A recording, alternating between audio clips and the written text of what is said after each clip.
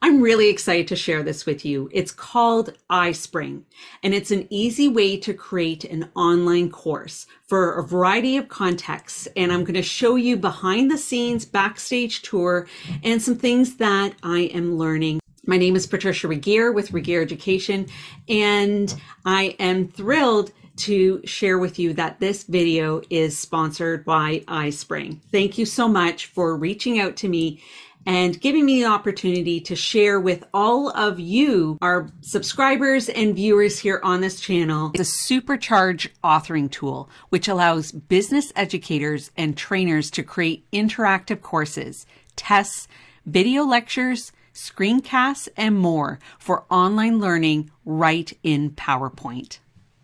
Now, this will be a series, so I'm going to give you an overview, and then future videos will be sharing a little bit more in-depth tutorials about how to use some of the features and tools and giving you a bit of a head start if you choose to explore this fantastic option for creating your online course. So let's take a look.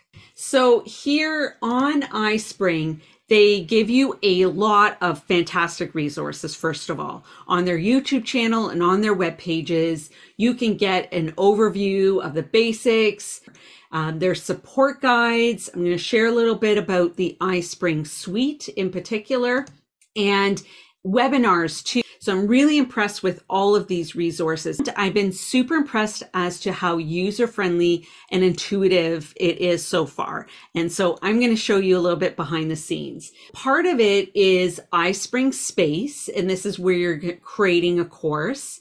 And you also have this iSpring suite. Now I'm going to walk you through step by step a little bit of a tour.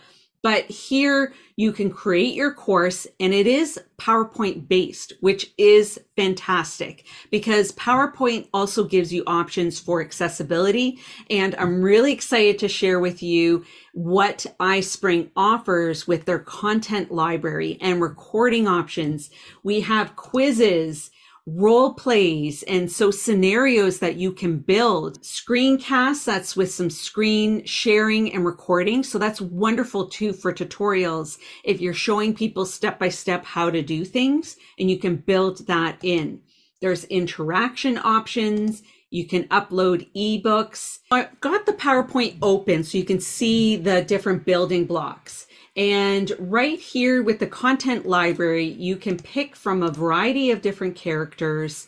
Okay, so some of the library here, you can pick, you can even be specific as to if you're looking for photo or an illustration. You can pick the age group, you can pick even the type of clothing. This is fantastic. For diversity, you can build that in as well.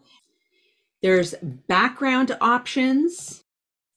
So let's see here. We can pick illustration or photo, and it could be offices, it could be workspaces. They have slide templates, icons. So the content library is vast. Right here in PowerPoint, this is where you're starting to build your course. You can record as well. So your audio in the background, you can edit it right there. You can include a role play or interaction or quiz that you've already built into the course. I'm excited to explore all of these, and I will share those with you in future episodes.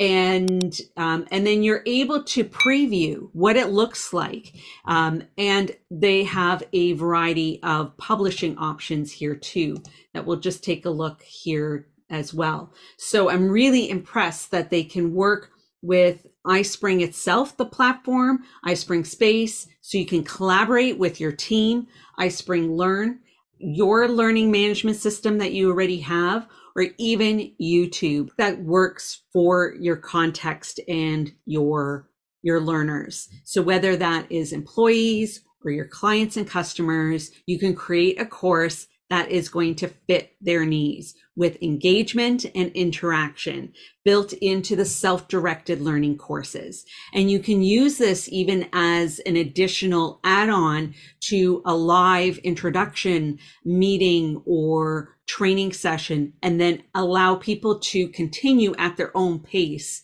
with the variety of topics that you can build. It even works with different learning management systems. And if you have a SCORM, which is your organization requires particular technical standards for your online learning, it works with that as well.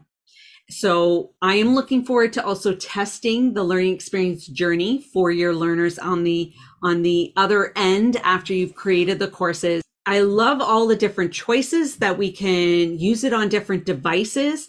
Using PowerPoint as a basis has a lot of advantages as well, because PowerPoint has built in where you can export the text for translation. You can build in accessibility. So working with these different platforms that you are probably already familiar with gives a lot of advantages for using this course development platform. So I think iSpring, from what I've looked at and played with and experimented so far, it really looks user-friendly, which is key. And being able to collaborate with the learning materials with your team or others that you're working with, that makes it a big plus too. And all the resources that iSpring gives you to help with minimizing your learning curve and making it as easy as possible really looks like this is a great platform to check out. So definitely click the links below. I have a blog with additional information. There is an affiliate link and also some other links so you can check out more information. Let me know in the comments below what areas you would like me to focus on or what additional information you are looking for. Thank you for joining me with this quick look at iSpring, a little bit behind the scenes, and I'm excited to create the future videos going a little bit more in depth about the features and options and how this works for you.